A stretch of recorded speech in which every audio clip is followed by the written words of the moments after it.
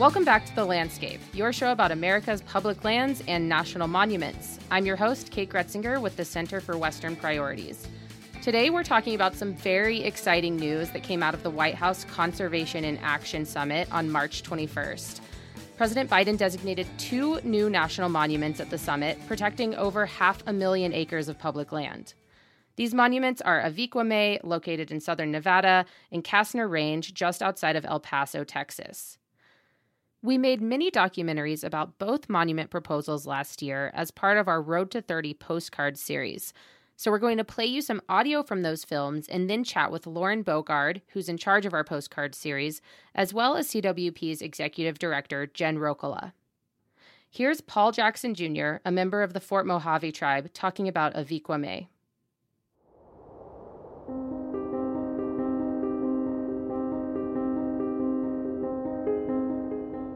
Aviquame means Spirit Mountain. This area is important to us because it's who we are. The beginning, the Garden of Eden. And here's Angel Peña, executive director of Nuestra Tierra, talking about Kastner Range.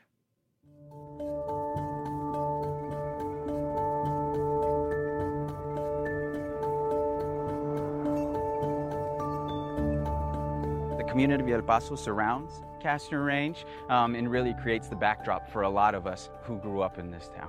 I was driving through Kastner Range the other day, and when I was looking down in the valleys, I saw a future where me and my kids could hike down and have a picnic.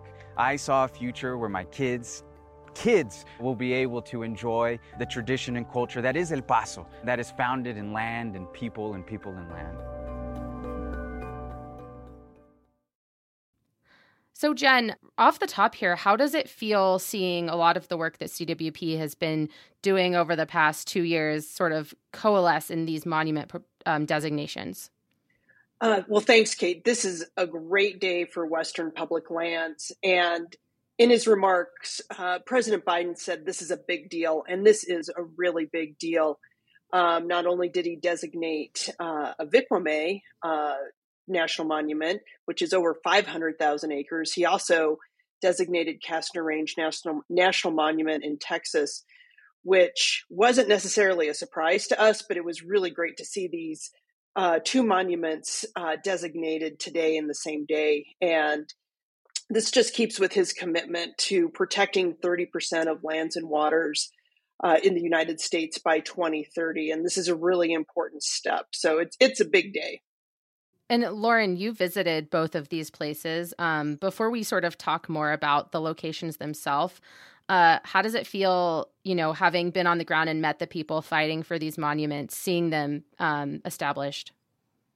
Well, it's not every day you get to wake up to really good, exciting news. And I feel so privileged to have spent time on the ground in some of these places and meeting the folks who have been working for decades to protect them. That can only deepen your commitment and desire to support those efforts and see them go forward. And then to hear the president himself talk about how conservation can provide a bridge to our past and to our future. And to quote one of my personal heroes, Rachel Carson, it's a really great day to be in this line of work. Since you did visit these places, will you tell us a little bit about what it's like to actually be at Aviquame and Kastner Range? Sure thing. So as I mentioned a little bit, it's really hard to describe just how much it deepens your understanding of a place when you actually get to be there on the ground and to hear from people who know these places intimately. And as I mentioned as well, in both instances, people have been working the local community and many indigenous-led efforts to protect these areas for decades. So I learned an incredible amount, and the more I learned, the more I wanted to know. The enthusiasm and passion for these areas was infectious. And the really cool thing about making films is that it forces you to look at things from a new lens, both literally and metaphorically. So it makes you appreciate light and sound and movement in the way that you might not in a different format. So it's a powerful medium for communicating why these places matter. Sure. And I'll jump in because I actually visited Aviquame with you. And when you were just talking about how light, how you're aware of light when you're making a film, I just remember the peaks of Spirit Mountain, which are part of the monument, looked completely different throughout the day, depending on how the light was hitting them and the clouds in the sky. And we were there, I think there was a bit of a storm or just some clouds when we were there. And it was just crazy to see the landscape shift so quickly from like bright, sort of blown out white desert to like cloudy, moody, beautiful colors. And one other thing that I remember from the video and that your comments sort of sparked this memory for me was when we were interviewing Nora McDowell, who's a Fort Mojave tribal member. She started crying while she was talking about the importance of Aviquame. And she said, the mountain is me, like this landscape is who I am. And that to me was really profound. And I just had never thought about a landscape that way. Do you have any memories of Kastner that you'd like to share? Because I did not have the privilege of visiting that monument. Sure. So I'd actually never been to El Paso before, and I really didn't realize what a big city it is, or frankly, its geographic location, where it is there near our southern border and across the way from Ciudad Juarez. It's an urban environment, and I didn't realize that it's one of the largest population centers in the country. And so what's immediately apparent is just how vital and necessary access to nature is in that kind of setting. And we were there filming in mid-October, and there were so many people outside enjoying other city parks. So you can imagine that while this national monument comes in at a little less than 7,000 acres, which isn't a huge landscape, it will have an outside impact on the community where there is a lot of development pressure and frankly, a need for more access to outdoor spaces. And as you were mentioning, Kate, about Spirit Mountain and Aviquame, the Franklin Mountains are the backdrop for the northeast part of El Paso. So many of the speakers in our film note that they've looked at Kastner Range and the Franklin Mountains their whole lives, and they've never been able to walk out into that landscape, which must be so tantalizing this time of year in March when those poppies are blooming. So what you understand is whether or not people living in El Paso have been able to walk on that landscape, it's a part of their day-to-day lives. And I'll just clarify, they can't go there because the Kastner Range was previously owned by the Department of Defense. I'm not sure what will happen with the ownership now that it's becoming a monument. I assume it will be transferred to the Interior Department somehow.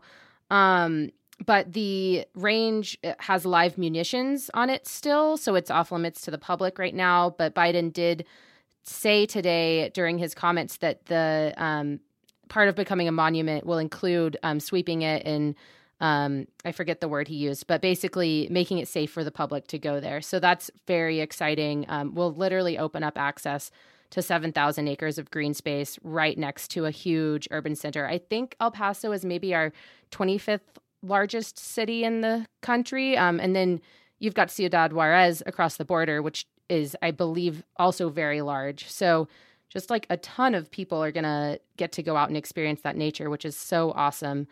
Lauren, is there anything else you want to add about Aviquame that we didn't cover?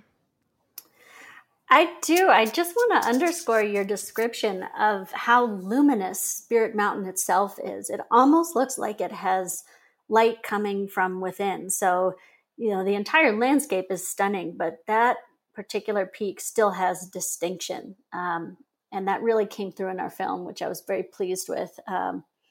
But I would say it's the kind of landscape where you can find yourself overwhelmed by the majesty of both the micro and the macro scale. So as Kate mentioned, we saw some rays of light poking through storm clouds. So the sky is, that classic Western sky that just fills your entire vision.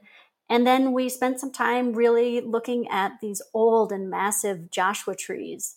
I remember we spent about a good half hour filming a chipmunk that was all too happy to show us his best angles. So it's the kind of place where you're looking at the ground and what's in front of you, as well as just the scale of the entire landscape. I forgot about that moment. That was so wild. We pulled up in a car right next to this tiny chipmunk, and he didn't run away. We got out of the car and he still didn't run away. And then he just sort of like played around on the rocks right in front of us. And I'm not sure if any of that footage made it into the film, but it was definitely a very cool experience. Yeah, the editing process is brutal. True. Got to get it down to 3 minutes. Jen, tell us a little bit more about what went into getting these monuments designated, and how this process usually works. Well, I think as Lauren mentioned, it's been decades since local leaders, I'm going to use Castner Range as an example, but it's been decades since the local community there identified Castner Range as a place that they wanted designated as a national monument. And so, it's truly a grassroots effort. And that's how most of these monuments start. It's a grassroots effort working with local elected leaders, your member of Congress, your senators. A lot of times these places, the movement to protect these places starts as legislation. But as we know, Congress is broken, and getting conservation legislation passed through the House and Senate has become very difficult. And so the president has the opportunity to use the Antiquities Act, which has been used for over 100 years to designate some of the most iconic landscapes as national monuments. When you think about the Grand Canyon, started off as a national monument. Here in Colorado, the Great Sand Dunes started off as a national monument, and now it's this iconic national park in southern Colorado. But it's really the grassroots effort of local leaders within communities that really helped start the process of designating these places as places that deserve protection. Kate, I forgot the rest of your question. How does the process usually work? It can be really challenging because you sometimes have industry opposition, whether it's the oil and gas industry or the mining industry, who would rather use the land for extractive purposes. So it's a long process. But in the end, today, it's a great day to celebrate all of the work that went into both of these monuments. Absolutely. Jen, one quick follow-up question for you on this one. How would you describe CWP's work on these monuments? What did CWP do to sort of move these proposals forward? CWP worked really hard to help drive a narrative around these monuments, showing that these places were supported by the local communities, really giving voice to folks on the ground, but also, showing that these places had a lot of support behind them through public polling and through the reports and our podcasts and all of the things that we can do to help drive a positive narrative around conservation and highlighting, the voices behind these efforts. So, Jen, sticking with you here, you mentioned this earlier that these two designations will sort of help go towards Biden's 30 by 30 goal. That's the goal to protect 30% of the U.S., 30% of U.S. lands and waters by 2030. How do these monuments help with that goal?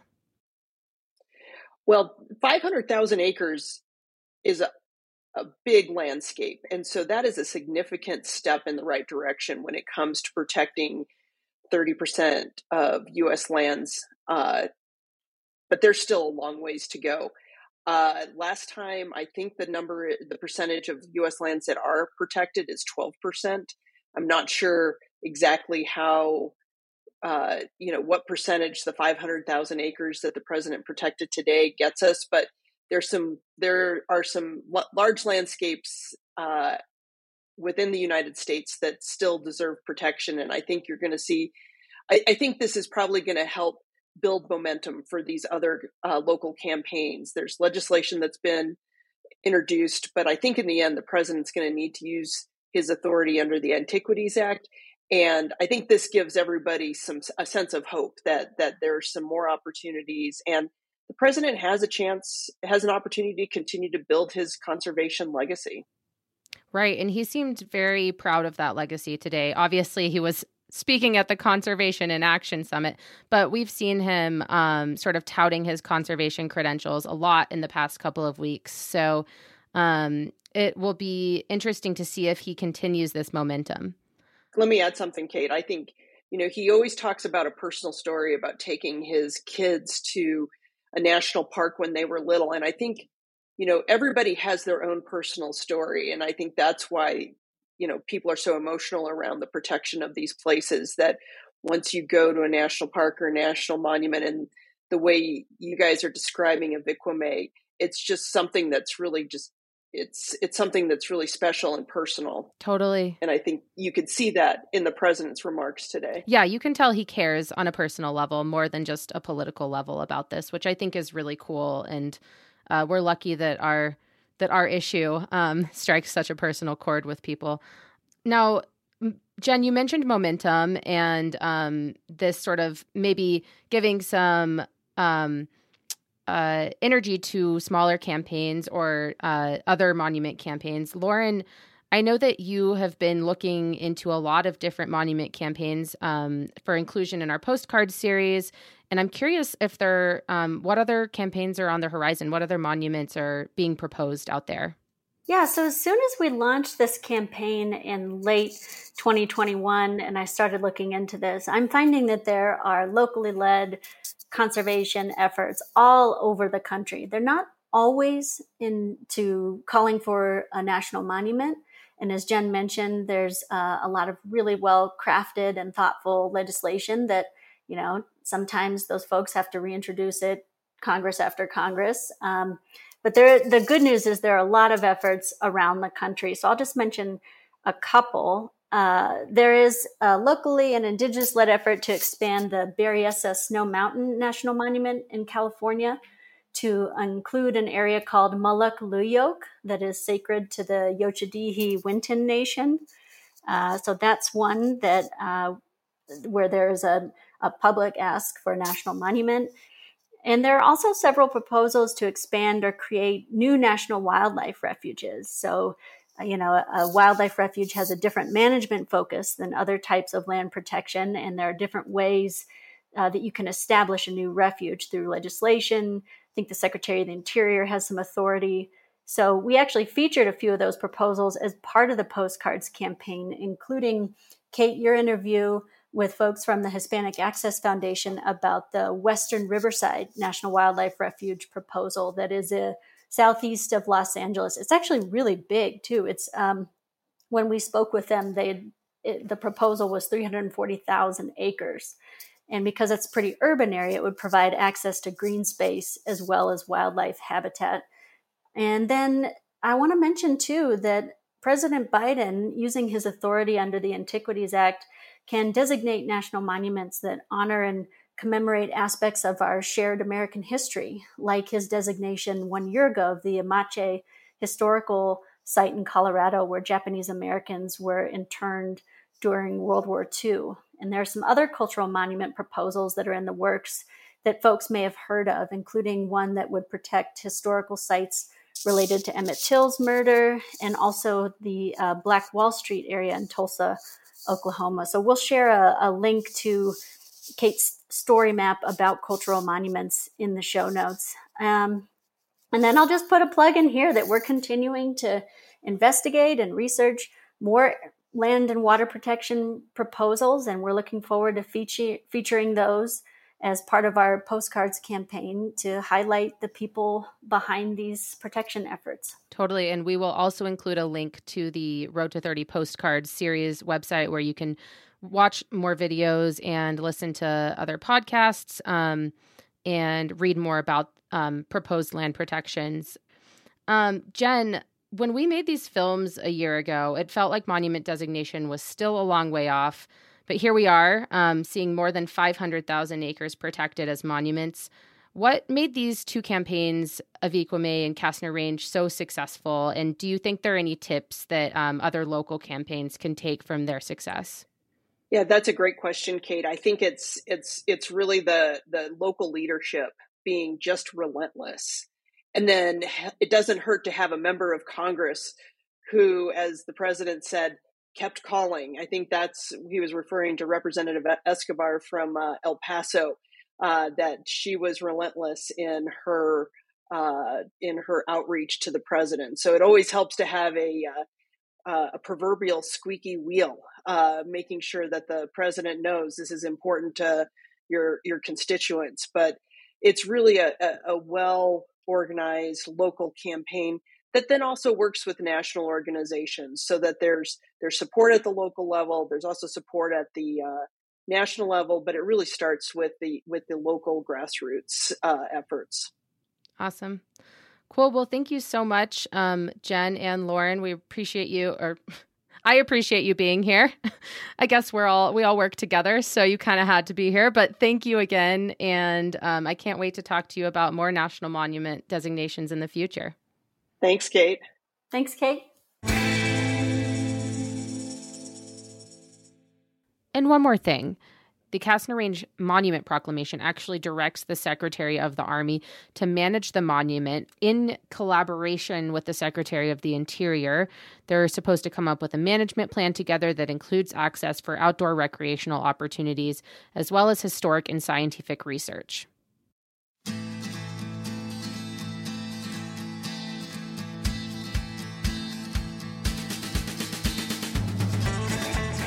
Well, that's it for today's episode. If you have comments, feedback, questions, you can always email us at podcast@westernpriorities.org.